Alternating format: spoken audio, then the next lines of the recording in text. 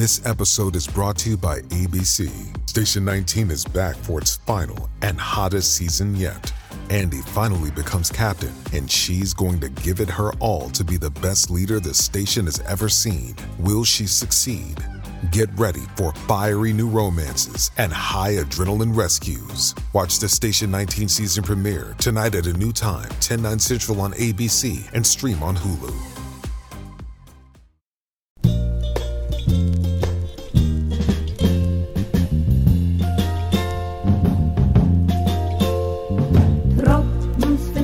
Auf mein Kopf. Hinter via Deckelbus ist die kleine Fahrt im Top. Geht mir kein Sach nicht, die Tropfen. Welcome to Kill Me Now with Judy Gold. I'm your host, Judy Gold, and this week we have part 2 of my interview with Taran Killam, who is the greatest guy in the world. I mean, what a mensch. I had so much fun speaking with him and talking to him and interviewing him while he was in his car. It was just great. He has the best beard, by the way. He has a really good beard. And I just had so much fun with him. So I hope you have fun listening.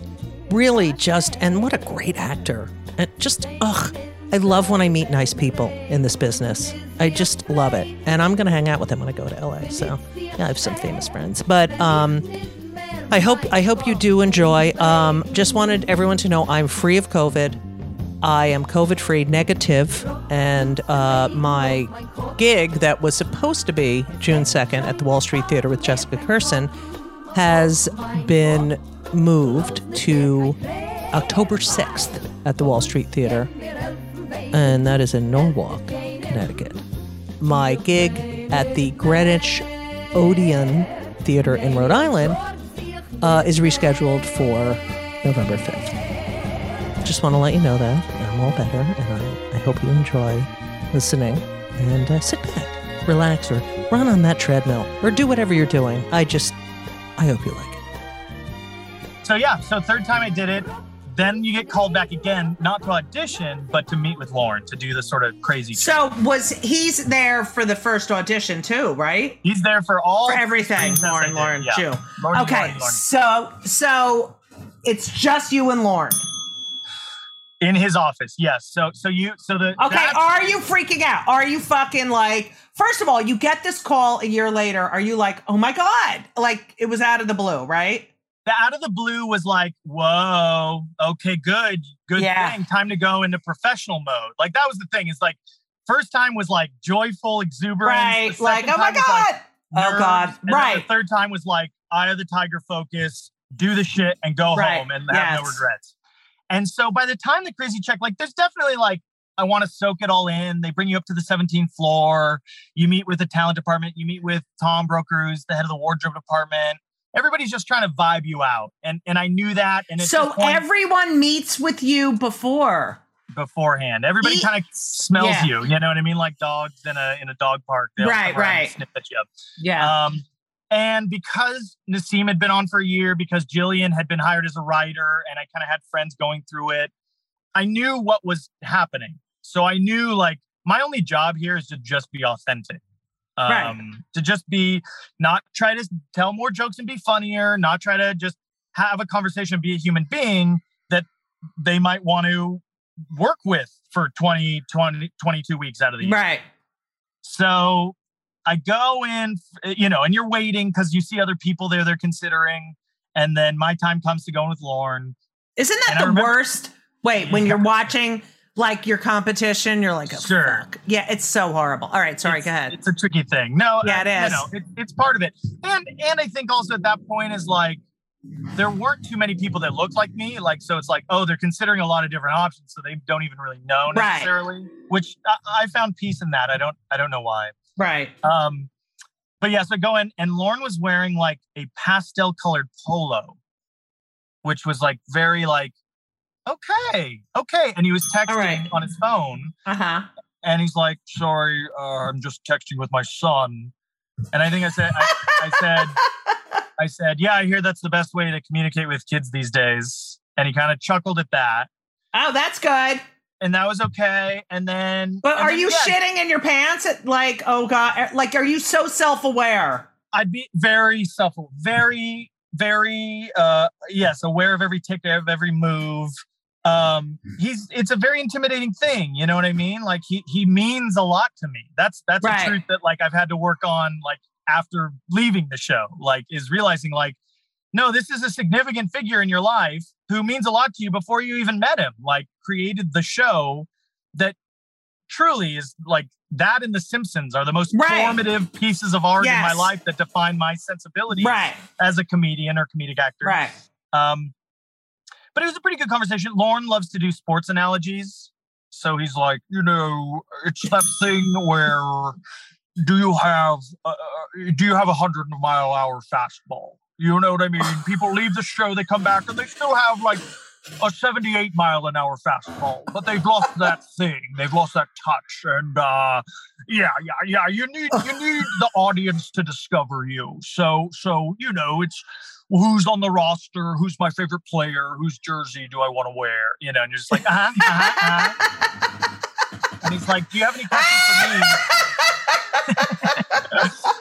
He said at the end, do you have any questions for me? And I did. I was like, music is such a huge part of this show. And I think like an overlooked part, like it's just, I love the music. And from the beginning, you've had the greatest bands on earth. And I know music's so important to you because your Beatles sketch.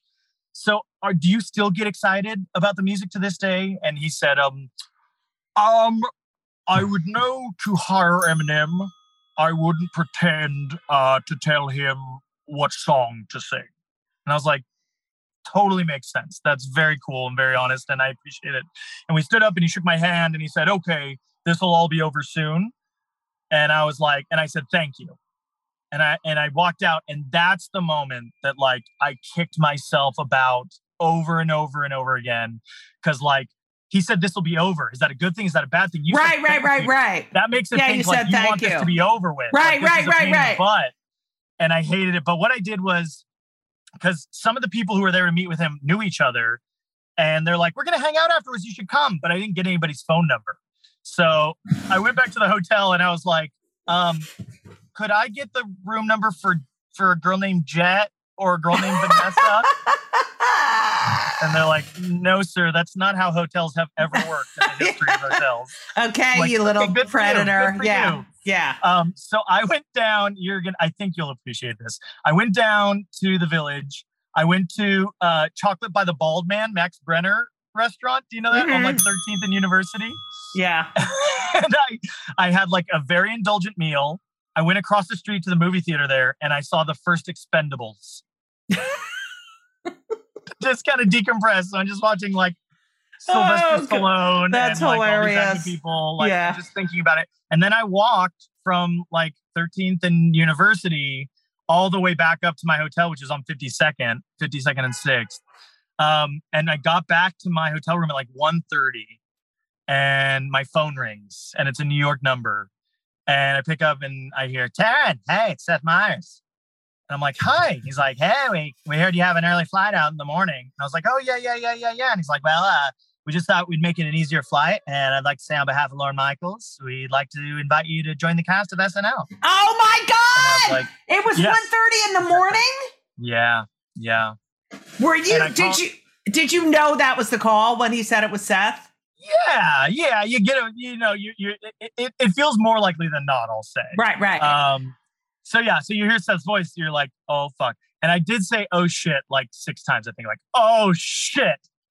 Shit. And I was like, Seth, I liked you before, but now, like, you know, all that. I just wanting to celebrate, not wanting to feel disingenuous, wanting to say I love you, wanting to get off the phone to call everybody. Everybody you know, Called my wife, had to leave a message. That's the worst. Yeah, That's the worst. Okay, call me back. It's called Lindsay Shookus called me, who's a producer at SNL, and congratulated me and told me she's so excited, and that meant the world to me. And then I called my mom, and so, you know, if it's 1:30, it's still like what's the math? 10:30? 10:30, yeah. 10:30 West Coast. So it's later, but she's up. She goes, hello. And I go, hi, Mom. How you doing? She goes, I'm doing very well. How are you? Oh God, that's so not Jewish. Because it would have been like, what's wrong? All right, go ahead.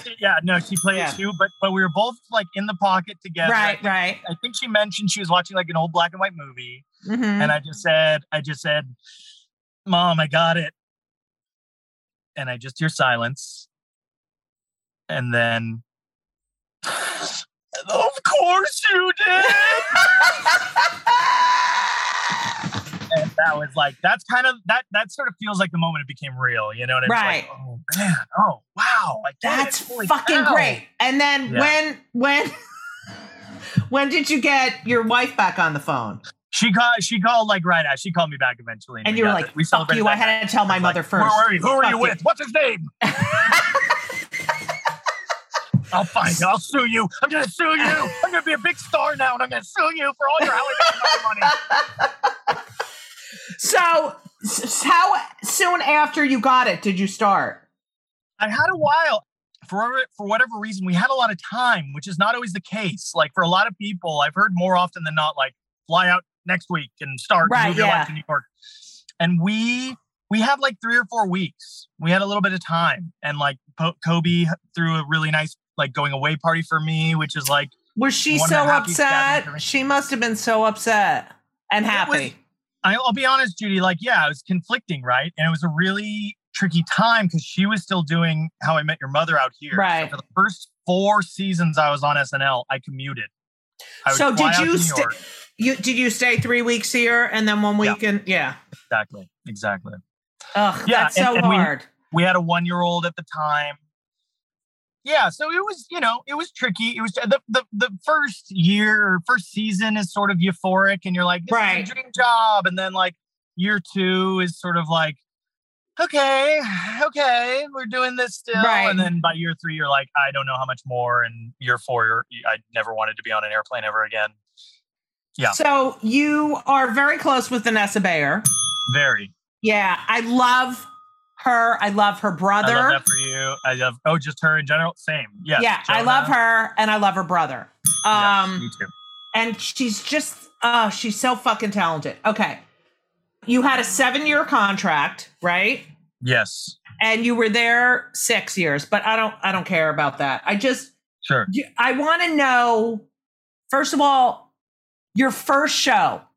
Yes. And you're like, what the fuck did that feel like? And then, I'm a little upset. I'm sure everyone is because, anytime you think something that you're the only one, it's like everyone is.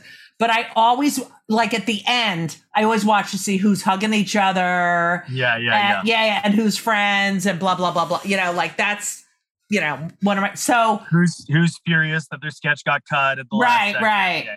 Who's in a weird costume you hadn't even seen yet in the show. Yeah. Because I've gone to the dress rehearsal, which is the better one to go. So there's two, people don't realize there's 2 shows.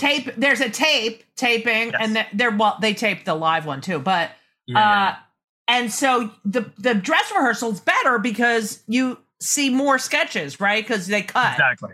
Yes. And it's more fun and you're freer and, and then. Yeah, I think like, I think it's dress. So like for an audience, maybe the stakes don't seem as high, but for the cast and writers, the stakes are even higher. You know what I mean? Like, right. Yeah. Because you don't know if it's going to get cut. And also, exactly. Don't some things kill in the dress rehearsal and then bomb? Absolutely. Absolutely. Yeah, it depends on the fucking audience. It depends on the audience. It depends on the factors of the sketch. And did the cue happen well enough? And did they get cut to the right shot? Right. The harder drop off, honestly, and this is very frequent, is that something would kill on Wednesday at the table. Right. Something, the funniest sketch, everybody dying, tears in their eyes. And that was almost like a kiss of death because that was normally the sketch that maybe it just couldn't meet the expectations, or more likely that, more often than not, like just wouldn't connect with an audience. Right. Like when you have an audience of like, we know better, smart, cynical comedy writers, they find different things funny than someone who's like, I want to absolutely sketch a big iconic thing in SNL, and I want to see an impression of the president, Yeah.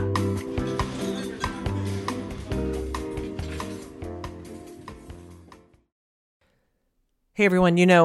One of my favorite things in life, if not my most favorite thing in life, which, yeah, it's arguably my most favorite thing in life besides my kids, and is food and eating. Eating is my favorite activity. And eating is better and easier with Factor.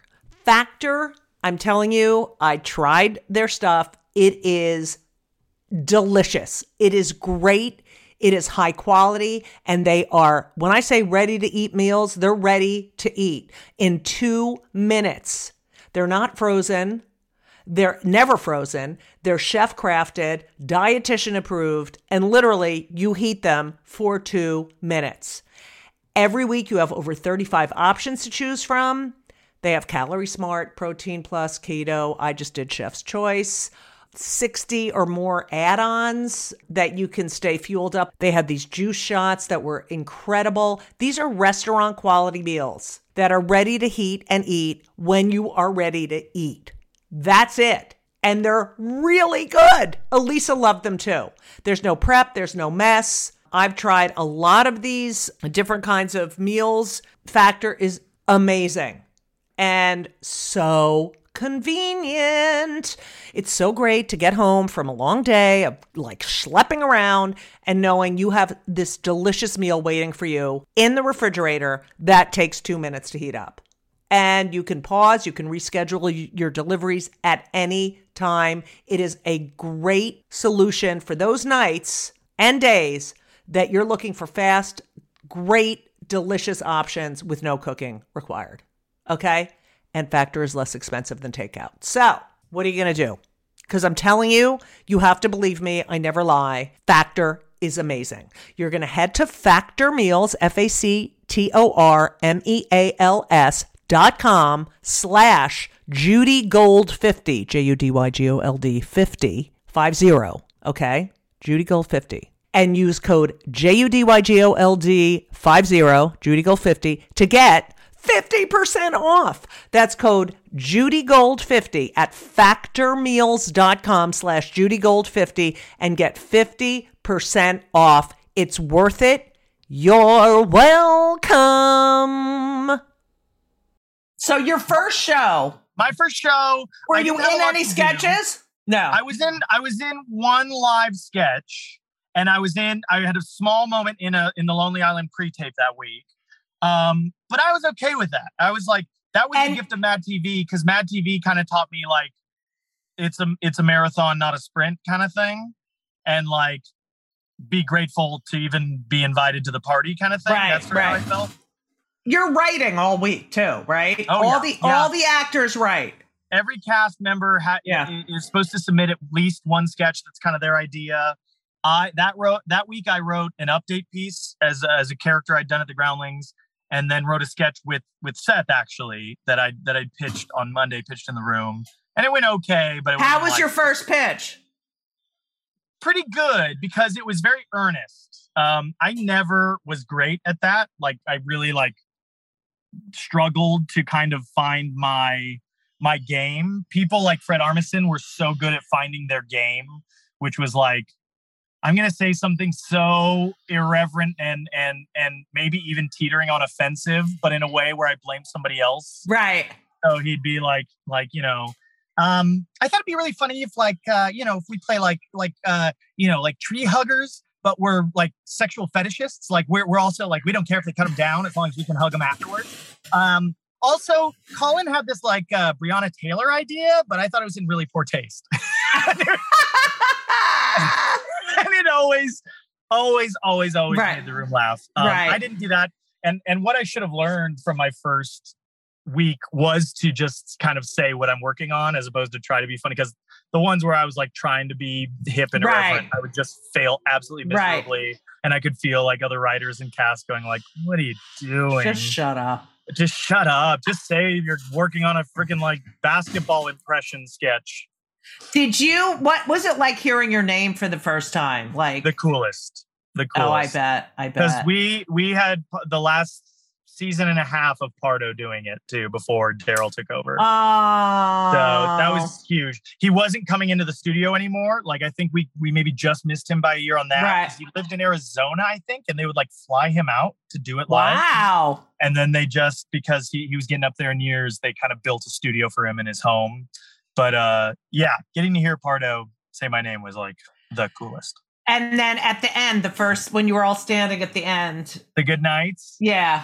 I don't remember the first one really. I don't have a significant moment from that. By the third or fourth show, I started doing a thing because the good nights, you always hear the piano playing before the drums drop in. Yeah. Dun, you know, and I always would jump when the drum beat dropped in. That just kind of became my own thing. It was just kind of like a way for me to kind of yeah, I remember that. Yes. Stand out, but shake it off. I just would jump and just kind of like, all right, reset and move on. And yeah. The parties afterwards are very famous. Yeah. First of all, you must have felt so guilty with a baby at home. Right? And Kobe flew out for my first show. So she flew out for my first show. We went to the after party, which was at a place we only went to that time. It was like on the east side somewhere, like just north of South Street Seaport, sort of something like that. It was really a really weird, like big development, like hotel area. And we went there, and Jay Farrow had done Will Smith on Weekend Update, and like everybody was clamoring to like shake his hand and stuff. So which like, well, because Will Smith's such a great guy. Hey now, yeah, I'm sure that I could have been clever and said like he had such a great impression, and that impression really slapped. Hey now, yeah. That just felt like me in the pitch room on Monday. Yeah. But no, so we made an appearance. The pressure was off, like to like say hi or say, because I'd had like a nothing week, and it was really fun. And Amy Poehler was the host. She was kind of like the perfect first host to have because she knew exactly what you were going through. Right. And she's just very kind anyway. But Kobe rented us a room at the Plaza. So we just did a lap at the after party, got in the car, and went to the Plaza and just had a night together. I know what you did there. No, you don't. Yes, I do. Well, you said your favorite guest host was Drake. He was one of the best. It was always the kids. It was always those like. Wait, Disney I gotta ring kids. the bell for Drake because he's a Jew. Go ahead. Give it up for Drake. For Jake Half, right? Full mother bar mitzvah. Great. Don't even try to take him, Taran. I would never. No, I mean, I would never do that. But in a way, Drake belongs to all of us. You know what I mean? He really does. He really does. And he had his after party at Dave and Buster's. Oh, Judy, that was the weirdest, greatest, most insane. Like if the like iconic parties of the 70s were like at some like West Village Jazz Club where or Studio 54, or 54, and there's blow and like somebody punches somebody in the face. Our crazy after party is at the Times Square Dave and Buster's, rented out by Drake, where he flew in a private jet full of the strippers from his strip club in Toronto, who got in a fight, and two of the strippers got in a fight, and one pulled the other's weave off of her head. Like she pulled the weave off, and they kind of fell over the Dance Dance Revolution machine. And all the nerdy comedy people are like sitting, like playing four-way Pac-Man. Oh God, that's hilarious! We're different. You said your favorite whatchamacallit musical guest was Eminem. He was great. I think probably the favorite that I saw, quite honestly, was Prince. Prince did. Oh my God! Can you fucking believe you saw Prince live? No. Like and the way 15 we saw him feet away. Yeah. Yes, exactly. He did, instead of like two musical numbers, he just consolidated them into 1 7-minute like medley. Yeah. And it was insane. And he just shredded on the guitar. He's just a full rock star. It was amazing. Eminem was great because, like I said, so like talented. Lose Yourself was like my pump up song, and I got to like shake his hand, and he was very nice to me. So that was very cool interaction. But Prince was. Oh, I can't even imagine. Crazy. Was there anyone who you like just freaked the fuck out about? I mean, I'm going to talk about Orange Fuckface for a minute, but before that, before that, was there anyone like, because I remember when I worked on Rosie and there certain guests, I'd be like, oh my God, I don't even want to meet them because, you know. They're my hero there. Yeah. I mean, Jim Carrey was a big deal for me, but the show does a very good job of like teaching you to see the human. Because not only are they the biggest celebrities and you know, public figures, but they're on their best behavior. They're very vulnerable, right? So you're meeting these famous people, but almost nobody comes into SNL going like, I got this. I know exactly what I'm doing and I'm going to be the best. Everybody's very, very insecure and self-conscious and unsure. So you kind of meet people, you meet a very vulnerable version of everybody, a very like open to any kind of guidance and friendship. Because it's like an incredible amount of baggage to carry. You know, you're hosting this fucking iconic show. Yes. You're the star, and it's comedy. And if you don't know comedy, it's scary. I mean, people always say that's the scariest thing. I mean, to do a monologue, it's the first thing they do. Is probably the scariest thing they ever had to do in their life. You know, 100%. So, yeah.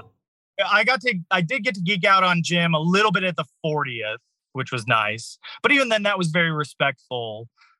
Yeah, but I didn't go crazy over any, and if anything, like very quickly, I realized like I'm not my best self when I'm like trying. You know what I mean? Like if it happens organically and I bond and connect with somebody, same way. But if I like try to be like, hey, you know, you know who we know, you know who we have in common. I can't do that. I can't do it. It's so disingenuous. I know, and it's so fake. And I hate myself. Yeah. First of all, before I just have to say, your mother and your mother's birthday is November 16th, and mine is November 15th. Okay, so yes, that's right. Except I'm not a fucking annoying therapist. Anyway, I forgot. I wrote that in my notes, and I forgot to tell you. So you really bonded. Who were your Vanessa, Bobby, Jay. We're like, I came in with Vanessa, Jay, and Paul Britton. Paul left the show in the middle of his second season. So that was like hard. That was the first sort of like, oh, right, this is a job. Yeah. This is a job. But Bobby and Vanessa, those were always kind of the people who were like my safe haven. You know, like if I was like losing my mind or being like, oh, everybody hates me or I'll never be funny again. Those were the first two rooms I would always go to. This is what I know in my research. Okay. Lorne gives directive before Orange Fuckface is on because he wants Orange Fuckface to be on. But he says, go easy on him. Yeah. Because I want him to be the host. This is before the Orange Fuckface. Yeah. I mean, it's not said that directly. I think like I've done a lot of work, Judy, on me and my relationship to the show and the way that we parted. And I've definitely been able to sort of claim a lot more responsibility for I wasn't bringing my best self, you know what I mean? I was worn down and I need to like, but that being said, I was given this task. Like, first of all, we had to audition to play Trump. Like I reached out to the then head writer and was like, should I be working on a Trump impression? Is this something, do we know how the show's going to handle this? And what that led to was an audition. And so like I auditioned against Beck, against Pete Davidson, against 80. It was a whole thing. And you know, I'm going into my then 6th year, I guess. And it was, I don't know. I think I was a little like resentful about it and kind of like, either pick me or don't. What is this about? Like, why is there so much preciousness being put on this? When honestly, and this is where I need to claim a lot of responsibility.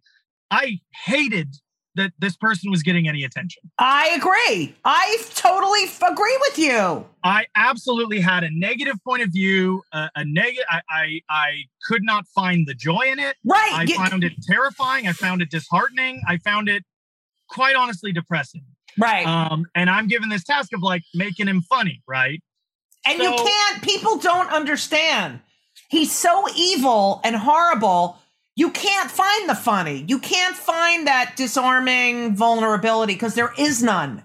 Except though, I will say what James Austin is doing on the show now. He great. Yeah, he did it. He did. And I couldn't do that. And I'm saying because of your feelings about him, there was no way you were going to be able. Exactly. Yeah. And so I think to be more fair to Lauren than I've been, I think what he's saying is like, you can't hate the person you're playing. You can't, you have to find a way in, you have to find a way to make him likable. Now, there certainly were like jokes and point of views and structures that I think some of the show wanted to do that we were definitely steered away from before he hosted. And I think that some of these same avenues and point of views on him became available to the show once Alec took over and once the public opinion was, more of the public opinion was this guy is we already knew because and like the sort of public relationship between Orange F Face, as you call him, and SNL became a negative one, right? Where he started attacking the show. He wanted the show investigated. I have it in my book. I can't fucking believe, you're going to investigate a satirical show? What the fuck is wrong? Oh, I can't. Yeah. So I did it 2.5 times on the show. I did 2 cold opens as him, and then was in the monologue when he hosted as him, but with Daryl there. And then at that time, the Republican field was so huge. There was so many. It was like 10 people. They were like, we think we're going to either have Daryl do Trump and have you do Ted Cruz. We think Ted Cruz could be a viable thing. And I'm like, I point blank said, like, please don't do, like, please let me do it. Just because, like, at that point, I was not getting feedback that it was bad. I was just like, and we'd only done it twice. And people were like, all right, pretty good. Yeah. But certainly was not doing a version or portraying a point of view that I was behind, or that it was sort of like, oh, aren't I eccentric? And that's not what was at the core of what was happening to me. So then it just kind of happened organically where Daryl took over, and that I was cool with because one, Daryl's Trump is hilarious. Yeah, it's amazing. Yeah. His like Domino's commercial that he did years before was so good.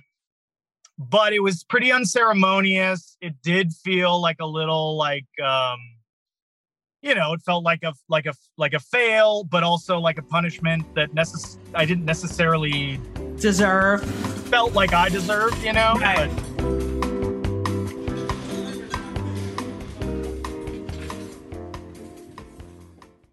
the things I read, from interviews that you did, when Fuckface, that you have a dinner with the host at the beginning of the week, sort of Tuesday night. Yeah. Yeah. So it's like a sort of bonding dinner. You can't bond with that fucking piece of shit, but, and he brought, Javanka. Yep. And, Melanoma, right? Correct. He brought Melania. The whole fam. Yeah. And Javanka. And I said melanoma, by the way, just to make anyone who has any cancer on their face or skin really upset, because everything's about you. Okay. So he brought them, which doesn't happen because it's sort of like every now and then a guest will bring a significant other. Charlize Theron was dating Sean Penn, and so like he kind of crashed. Oh well, that's good. Cool, yeah, which was exciting and weird, and but for a +3, that was the first and only +3 I saw at a host dinner. And you said that he mentioned that he doesn't really like want to win because he just bought this property in Scotland and he's not going to be able to go to it if he becomes president. True story. Yes. And it's so interesting because he was such a good president, even though he didn't get to go to Scotland. He was so good and he worked so hard. He never got. That was the quote. Lord, look, if I don't win this thing, I'm going to be fine. We just bought this beautiful property in Scotland. If I have to be president, I'm never going to see that thing. I hate him so. I hate him. He has fucking destroyed those fucking Supreme Court. I can't. Okay, we can't get into that. I know. Kill me now.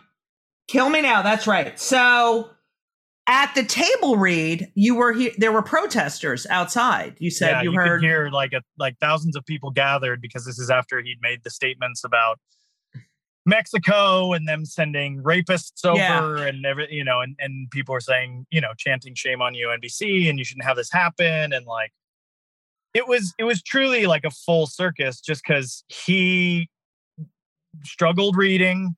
He took a call. He can't read. He took a call at the beginning of the second half of the read. He took like a 2-minute phone call and he went, that's very good. Okay, great. Yes. Okay, do that. Absolutely. Is that right? You don't say. Okay. And there's 60 very talented people waiting. You just go, okay. What now? You don't say. Then what did you say? No. Okay. And he hung up and he just said, I just found out my new book is #1. And you're like, oh, shut the fuck up, you fucking piece of shit. How in person? I met him in person. He's so heinous looking. I can't even. And he has no sense of humor. You have to or self-awareness. You can't. No. Where was the party? Did they have an after party for that one? Or did you just all go, get me the fuck out of here right now? God, Judy, that's such a good question. I don't remember. Remember the after party. You say that after Seth Meyers left, everything changed on the show. I think that was my bitter feeling. I think my safety on the show felt challenged. I think just I found that was sort of a shift that for myself of just my own self-confidence, my enjoyment on the show. Yeah. But it's fun. Yeah, you love Seth. I love Seth, and I sort of, he's the one that called and gave me the job, and I look to him as sort of this, kind of older brother figure, mentor figure, kind of like guy, and so I think, quite honestly, like I didn't feel prepared or worthy enough to be like who's going to step up, and there was plenty of talented, deserving, worthy people. But I think for that on top of a million other reasons, I just was kind of like ready to. But look at you're like such a good act. Like you're so good. You're very nice. No, Judy. I know, but you are. You're just. I'm telling you, you're getting an Academy Award at some point before you drop dead. And you can call up your mother, and she'll be like, "Hello." Of course you did. Of course Mom, why did you watch the show? Do you still watch SNL? Yes, I do. And you know what? What was really healing was kind of like watching the SNL at homes, because you heard about the pandemic, right? Yeah. What? Okay. Wait, what happened? Did anyone die? Oh, it sucked. Oh, almost 1 million people. Yeah. It's what? Awful. No, I think it's over a million now. It's over a million now. I just really, I think Orange Fuckface did such a good job. No, but there was something, there was an element of those SNL at homes that I really fell in love with, which was just kind of like putting on a show. You know what I mean? Like it was like Groundlings, Second City. It was raw. Whatever cardboard boxes and bathrobes I have, and I'm just doing, and there was a pureness to it that I really loved and enjoyed. And and so now I check in every week for sure. You are, of course, married to Kobe, who my son's in love with, and you have 2 beautiful children. So you have everything. You could ever, and you're back in LA, you're working, you're doing a movie. I mean, come on. We're doing okay. And Shaylin Cato Killam. Yes. And Juanita May Killam. I know. So here's they're what I'm so cute. Here's what I'm going to reveal to you, Judy. It's a half reveal. We have no idea where the Janita name came from. That is not our younger child's name. No way! We absolutely love that it's publicly Janita, that we refuse to correct it. Oh my God, you have to call her Janita. I really love Rams football, whose house Rams house. And they did the loveliest, kindest thing where like I got to do kind of like I got to give award. I got to award a former veteran turned nurse Super Bowl tickets on the field during the game. Wow. It was such a cool thing. And they very generously gave me these goodie bags, and they were so thoughtful. They went online same way you did. Hey, one was for Juanita. One was for Janita, and Janita, Juanita. I don't know what I'm saying. I know, but that's the thing is like Janita isn't even like a name I've ever heard before. Well, it doesn't fit with Shaylin. I mean, come on. It's very different. I was like, what happened? Shaylin and Janita? It is the best. It is the best. I love it. So, all right. I could talk to you. You are the greatest. I could talk to you forever. As are you. No, Same. you are. I agree. Let's get a meal when I'm Oh, back to New York. please. I was just when you come here, I was just in LA doing the Netflix is a Joke Festival. Anyway, I always ask two questions. Great. One, what do you do for your mental health? We're very pro mental health. I either swim or like float in my pool or play video games and just kind of zone out. I really love playing Fortnite because I can play with three other of my friends, and we can with the headset on, with the headset, and go like, "How are you? God. What's your week? What's stressing you out?" And we kind of talk through our shit. Oh, that's good. Or, and this is the one I think you'll really love. There's a very silly game called Farm Together, where it's just you farming in an endless field, and you grow vegetables and fruits. Oh, I would do that. It's really just very meditative and very peaceful and very, that sounds good for me. Farm Together. Yeah. Okay, Farm Together. Okay, here's my last question. So, and I ask everyone, the podcast is called Kill Me Now because I get annoyed at everything. Yes. So what pisses you off more than anything? It could be anything, but what makes you so fucking angry? People occupying a shared space who don't move in consideration of anybody but themselves. Oh, I fucking hate that. That includes line cutters. That includes people cutting you off in a car, people slowing down to look at something, or stopping and just checking their bag in the middle of a sidewalk. Or it's just like, just take a moment and go like, if I need to do something, do it. But how can you remove yourself? You know, there's so many times I'm in the car and someone does that shit, and I'm like, my day is being affected by your fucking selfishness. This is the thing. You fucking piece of shit. This is exactly and pull over. Pull the fuck over. Pull the fuck over. Just stop. Do what you need to do. And even if it's an emergency, I'm worried for you. But you are already at a loss. You're already like in the red to me because you didn't have the consideration for anybody that might be behind you, that might be coming in front of you. Oh, it's so annoying. And it's now, do you have any road rage during those situations? For sure. And two daughters are very, very good therapy for that. Right. I have sons. So I taught them. This is what I taught them. Anytime someone would like in a tiny car, blah, blah, blah, or being an asshole, I'm like, that guy has a really small penis. And that's what I taught them. And so now and even when they were kids, they're like, he has a small penis.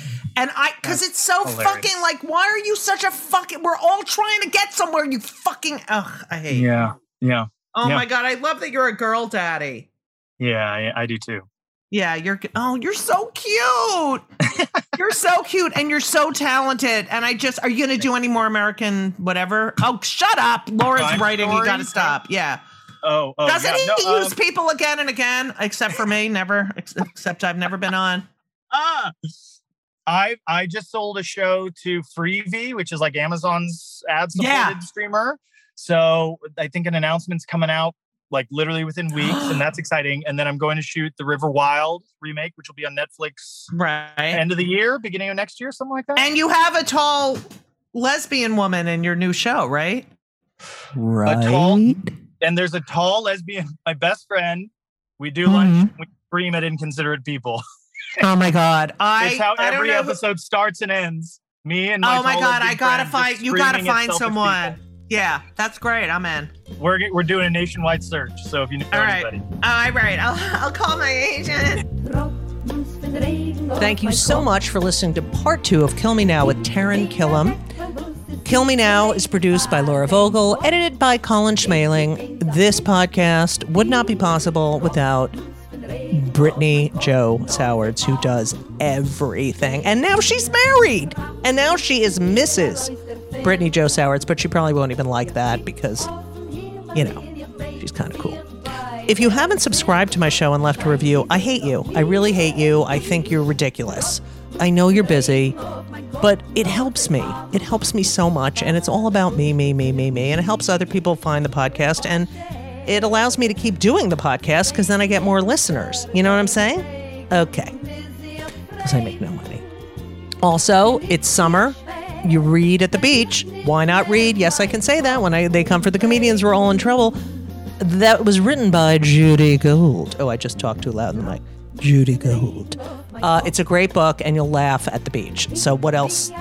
What more could you want? As I mentioned at the beginning of the show, I rescheduled some of my gigs that I had to cancel because of COVID, which is not fun. So please stay safe, okay? Wear the mask in the grocery store because you don't know, and this one is really contagious. If you haven't seen Standout, which is a comedy special on Netflix for Pride, it premiered on June 9th. Watch it, because I'm in it, and I'm Judy Gold, and I'm in it. On June 16th, online for WNET, I am hosting a really great panel of comedians, and we're talking about, can I laugh at that? And you know, it's really about hate speech and what we can laugh at and what we can't laugh at. And it's a great bunch of comics. Nagin Farsad, Mike Yard, and Alex Edelman, all who have been, every one of those people has been a guest on Kill Me Now. And if you're at the Cape, June 24, I start my residency at the Art House. I'll be performing June 24 and June 25th. That's my first week. So get your asses there. Also, please watch the hearings and vote. You have to vote because we got to get this country back in shape. Not that it was ever in great shape, but, you know, I mean, it was in good shape at some certain points. Whatever, it doesn't matter. It does matter.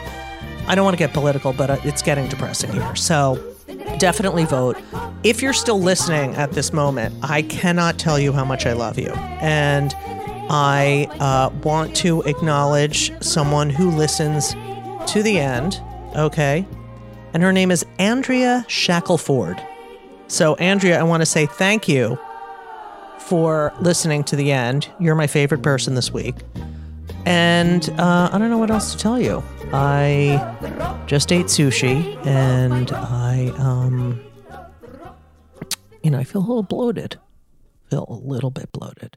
Not that you need to know that, but I don't know what else. I'm just babbling on and on. Go to my website, judygold.com, and learn everything you ever wanted to know about me. Follow me on Twitter and Instagram at JudyGold, JWDYGOLD. And if you're still listening, Andrea, thank you. Thank you all. I really appreciate your love and support. And as we always say, so long!